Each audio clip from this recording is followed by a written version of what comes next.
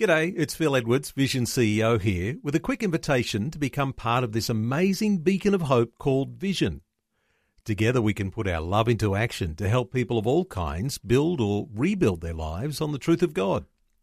Please consider the part you can play during our upcoming Visionathon appeal, remembering that it's your support that makes Vision possible, including this podcast.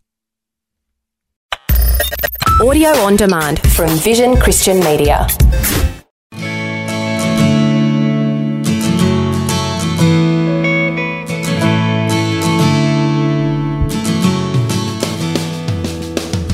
Whenever we raise a big issue or they raise a big issue in the world, we find a way for them to respond. We then start growing kids with a worldview that says, oh, there's the problem in the world. I can do something about that. A recent study by George Barna noted that only 40% of millennials and Gen Zs feel hopeful about the future, and only 33% feel deeply cared for by those around them. Quality conversations with our kids is not just prevention, it's a deep need in our society. Our guest today is award-winning author Susie Lee, who wrote Raising Kids Who Care. We were discussing how families can deepen their connections through great conversations and how the church can help encourage that. That's Susie Lee with myself, Brett Ryan, for part 2 of our conversation for Focus on the Family, Australia. And she'll be joining us via the internet from our home in New South Wales. Well, welcome to the program. Thanks very much for having me. It's interesting that you mentioned the modelling of your parents. Take us back a little bit. You mentioned that you came from a broken home, parents remarried, blended family. It's not as ideal, but those things do shape us. And so have you done things intentionally to say, I will never do that in my family, and maybe the pendulum swings too far, or there's circumstances that you go, I wish I could have had those conversations with my stepdad or stepmom or you know, those type of conversations. So take us a little bit about those things that shape you and then moving forward to how you navigated your own parenting. When my parents divorced, Dad was an alcoholic and found it hard to keep a job after a while, and so ended up working overseas. And my brother also ended up being divorced when he had 2 little kids. And he, in particular, he's a surfing boy from the northern beaches of Sydney, but he was in Canberra at the time, and he's lived in Canberra ever since because being close to his children was really important to him because he felt the classic absent father thing. Yeah. And he now has 4 children and he's just become a grandfather, and he's fabulous and has become one of my role models. We just spent Easter together, our 2 families, and we congratulate ourselves on what great parents we've been because we decided to be. Actually, that's a really good making a decision not to, even though the circumstance for your brother wasn't ideal, he made the decision he wasn't going to be an absent father. And I think that might be encouragement for many of our listeners, that you have to make a decision, and I think you used the word intentional before, to change that trajectory, to change those patterns of behaviour that you didn't want. But unless you make an intentional decision, you will tend to default to the things that you're familiar with. It's so true. Role modelling is the most powerful parenting tool. And so we can either use that for us or against us. Role modelling is really the most powerful thing that we have as parents. So you've heard of the sins of the fathers. You know, there's generational things happen. So if a family has a dad who has never been to work, more likely those kids will never go to work either because they haven't been modelled that. You know, a hardworking family, they model that to the kids will be hardworking. The thing I'm most proud of in my life is that I've brought generational change. Now, my parents are lovely people, and, you know, my mum's dad was an alcoholic. Dad's family threw him out. He became an alcoholic because he was abandoned by his family. How terrible must that have been, right? So they are good people, but they didn't have the skills. You know, psychology was hardly a thing yet. We know amazing amounts more now. But by deciding, by being intentional about my parenting, I have brought about generational change. My kids now are so much more emotionally intelligent than I was at their age.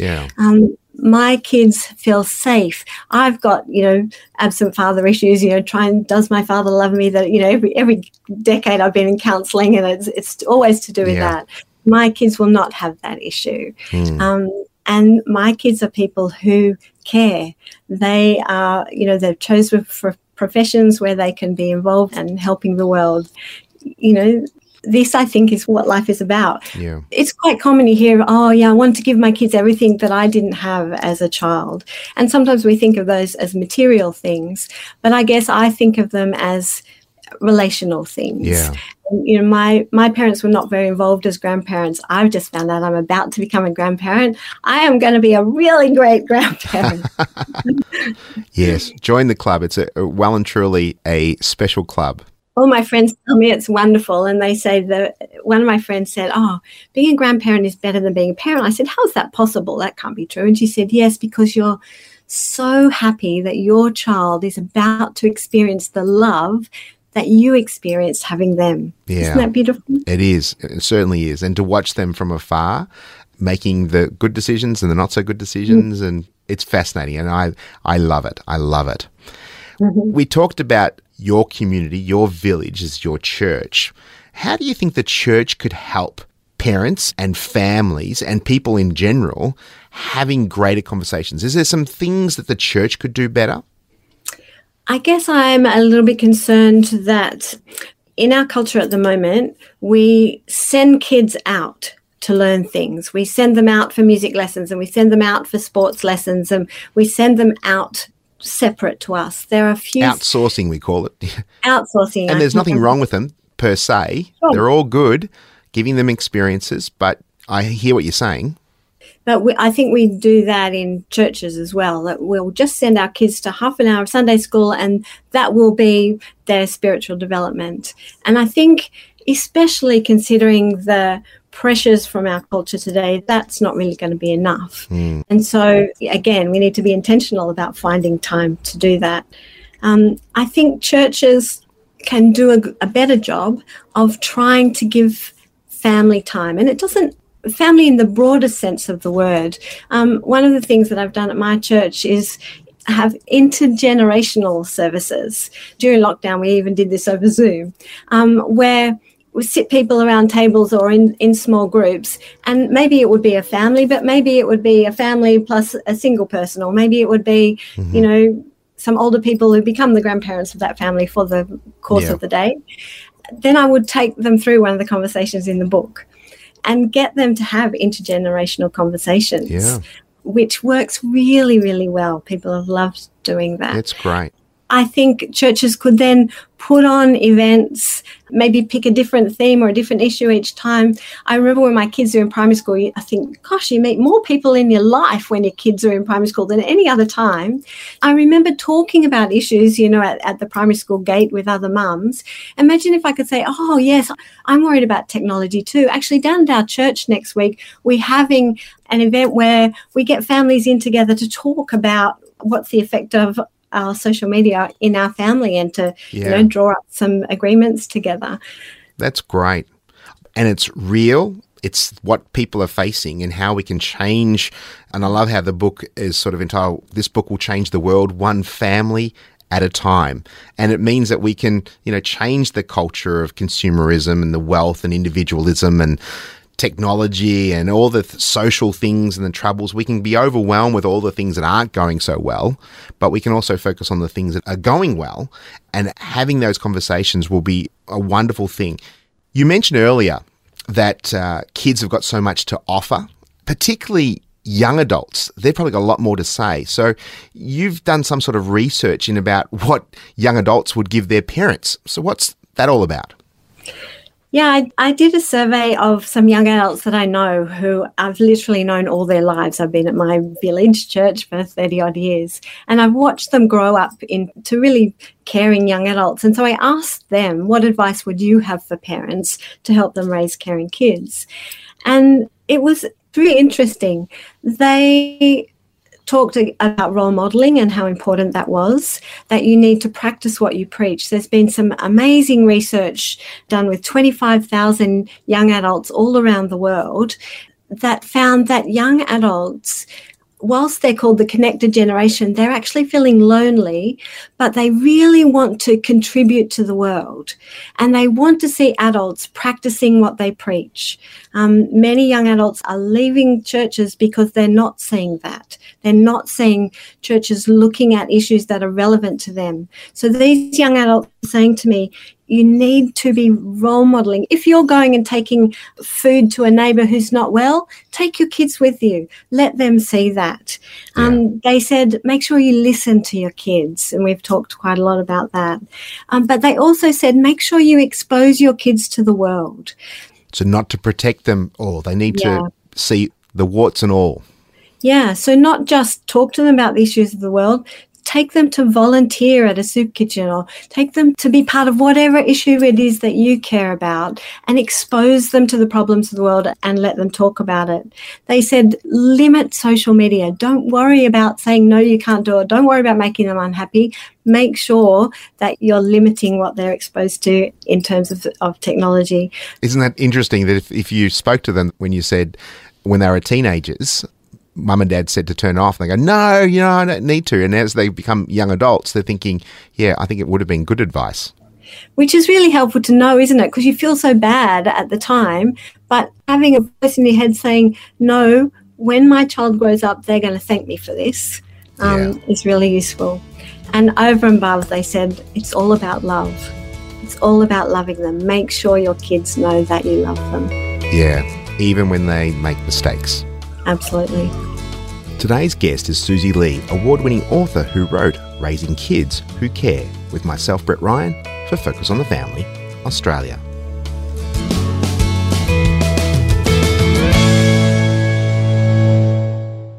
The Word for Today is Australia's most widely read daily devotional, designed to give you practical teaching to keep you focused on your relationship with Jesus. Read it online or subscribe to the free printed edition at thewordfortoday.com.au.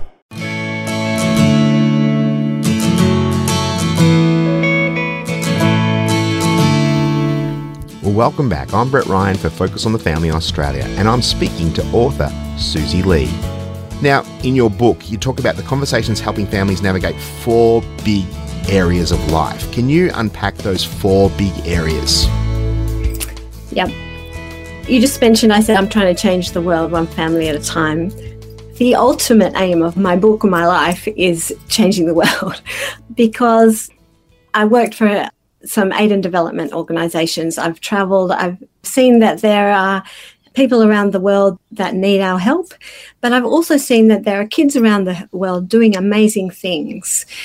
So what I wanted to do was help kids here understand that they have a great life. We're actually happier if we're grateful that we have electricity and running water, but we don't have that unless we have a perspective that, oh, there are some people in the world that don't have those things. Yeah. That's really hard. How can we help them? And, oh, wow, I feel good about my life and I would like to help others. I think that is really good for kids, right? Yeah. And it's good for the world. Have a broader perspective, not about me, the individual, but having an outward expression. I mean, we're meant to love God and love others.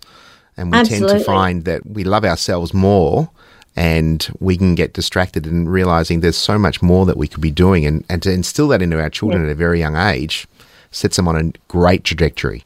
But when I sat down to do that, I realised that you can't go straight there. If kids are in a family where we don't talk to each other, where we haven't had discussions about big issues in the world before, we have to go a few steps backward. And when I did that, I realized there are 4 steps. So the first stage is relationships. How are our relationships going? We talked before about listening skills.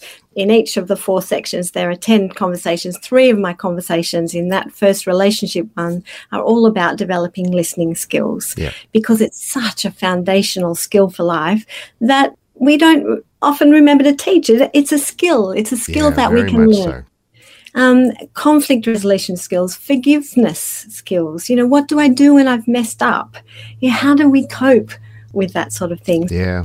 So the first big area is relationships, because once we've got our relationships, once we've started practicing, having good conversations together, then we can build on that. So the next one is our culture. I think it's really helpful for kids to understand the effect that their culture is having on them. You often don't realize this unless you go to another culture and think, oh, I didn't know you could do it a different way. You might find that just when you're a kid, if you just go to a different family and, oh, they do things differently to in our house. That's how you start being able to analyze and choosing the type of culture that you want for yourself and your own family. And so I really became aware, especially when I was working in aid and development, that consumerism is having a big effect on all of us, and especially on kids. You know, the most highly paid psychologists in the world are paid by the advertising industry. I heard this terrible quote from someone in advertising that we are aiming to find your deepest insecurities and open them up with a crowbar. Yeah. Isn't that awful? It's very sad. But, you know, that's advertising. And to buy things that you don't really need or don't even want, but you have to feel like you have to keep up with everyone else. But when I looked into that more deeply, what's going on there is if I don't have good relationships, if I've had a fight with my husband, or if I've had a bad day at work, then I might want retail therapy to make me feel better, right? And consumerism's like, yeah, do that. Yeah. Better would be to go and have a good conversation with my husband or my boss to resolve that conflict. So once we've built those foundations, then we can start talking to our kids about, well, this is what consumerism is and this is the effect it has on you. And just by giving them that information, that knowledge, that starts protecting them from it. It helps them, rather than it just sort of soaking in, they're able to, oh, isn't that silly? Oh, I can, they start to push back against it. The same with technology. I have a couple of conversations in there about how do we talk together about technology? Let's look at some of the research. If we are passive about social media, if our relationships are not good and we're passive just scrolling, it's bad for teenagers. But if teenagers are using it as a way to connect to their friends, if they're active, if they're posting stuff and having conversations, actually it's good for them. So knowing that sort of nuance is really helpful, it's empowering. So that's the second big area. The third big area is, I've talked about a little bit, building our character, our inner selves. And so looking at things like wisdom and generosity and gratitude and how do we deal with some of the difficulties of life. We know that anxiety and depression are big issues at a younger age. So what sort of resilience skills can we give to our kids? And there are conversations about that. And then once you've stepped through those areas, then the world one looks at, how can I make a difference to the world? I said before, if you've watched the news, you know every big problem in the world, and that's not good for you. But what I think is really helpful with kids is whenever we raise a big issue or they raise a big issue in the world, we find a way for them to respond. Yeah. Because that responding is empowering. We then start growing kids with a worldview that says, oh, there's a problem in the world. I can do something about that. Yeah. And kids can do amazing things. And there's some great inspiring stories of, young people, quite entrepreneurial, raising money to give to children overseas, raising water wells or building little teddy bears to give to children in hospitals. There's some amazing, inspiring stories. So you can't do everything, but you can do one thing. And if we can get our kids to have an outward perspective, to be an advocate, to either be part of the change, I think that's really inspiring. I have a good story that illustrates that, if we have time for me to tell it. When my kids were in primary school, I was teaching scripture in the school, but I was also involved with an aid and development organisation. And so I was teaching a class about world poverty. And, I had them line up across the room. Where do you think you're rich or where do you think you're poor? And, they all lined up. And then we talked about what amazing kids were doing in a community in Kenya that I knew of, and how they were educating the rest of the community and what their life was like and how they had to walk to get water. And, when the kids lined up again, they were all bunched up the rich end. They had a better perspective. And I came home that afternoon and my kids said to me, "Oh, we've been looking at this really useful gift catalogue where you can buy a goat for someone overseas who really needs it, or buy a toilet, or, you know, buy some seeds for somebody, and you get the card, but the person overseas gets the thing that's really helpful." And they said, "We've decided that we want to do jobs around the house to earn some money so that we can buy one of everything in the catalogue." Now, at that moment, I thought, oh, I was such a bad parent. In my head, I'm thinking, oh, no, they can't do that. That's too hard. It added up. They told me it added up to $5,500. I was like, they were primary school. I was like, how are they going to do this? And so That's a lot of chores. I know.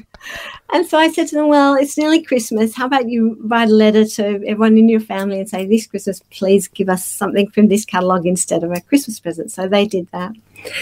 And for the next 3 years, they had no Christmas presents and no birthday presents. But let me tell you, their parents were more generous to them than they ever had been before.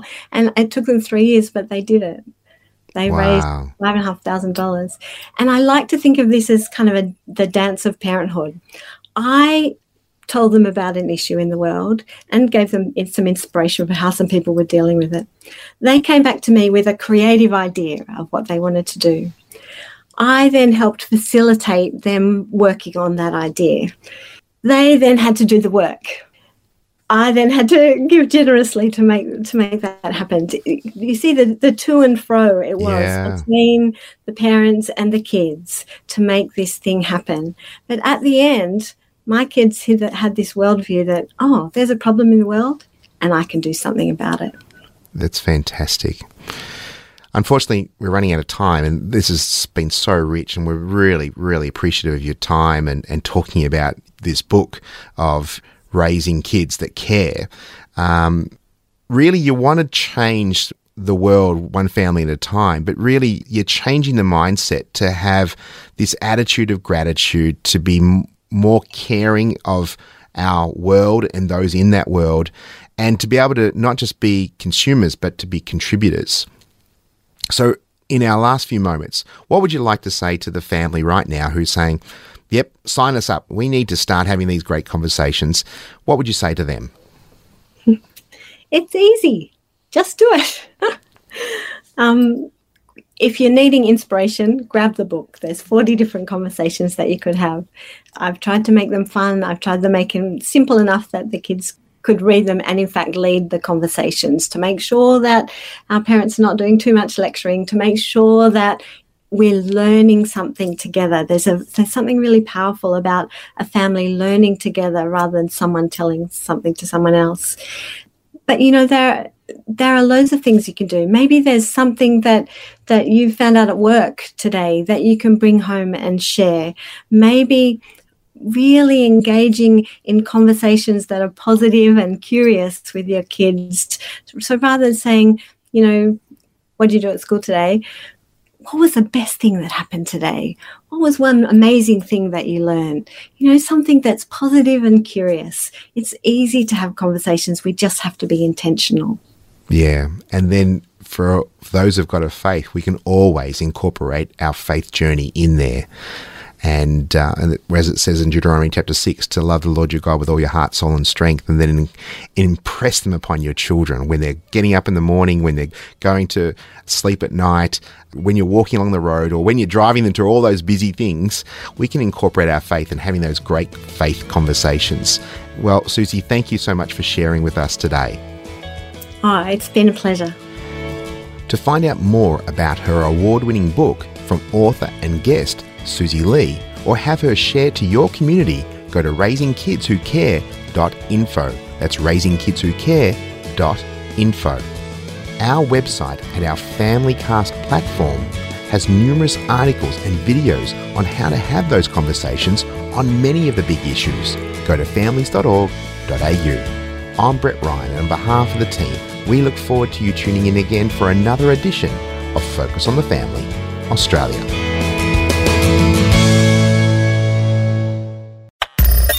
Thanks for taking time to listen to this audio on demand from Vision Christian Media.